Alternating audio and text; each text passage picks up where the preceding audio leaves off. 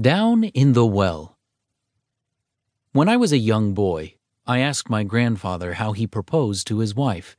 He said that he showed my grandmother a magical moment.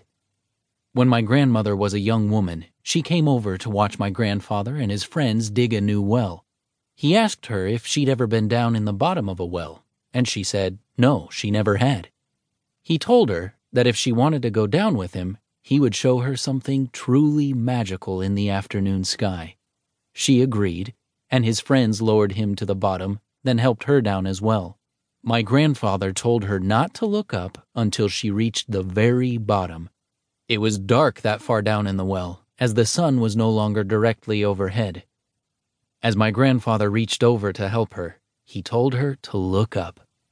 My grandmother looked up at the sky and saw only the stars. It was like night, with the stars shining brightly in the middle of the afternoon. She looked at him and said it was the most magical thing she'd ever seen. He smiled and asked if it was magical enough for her to marry him, and she said yes.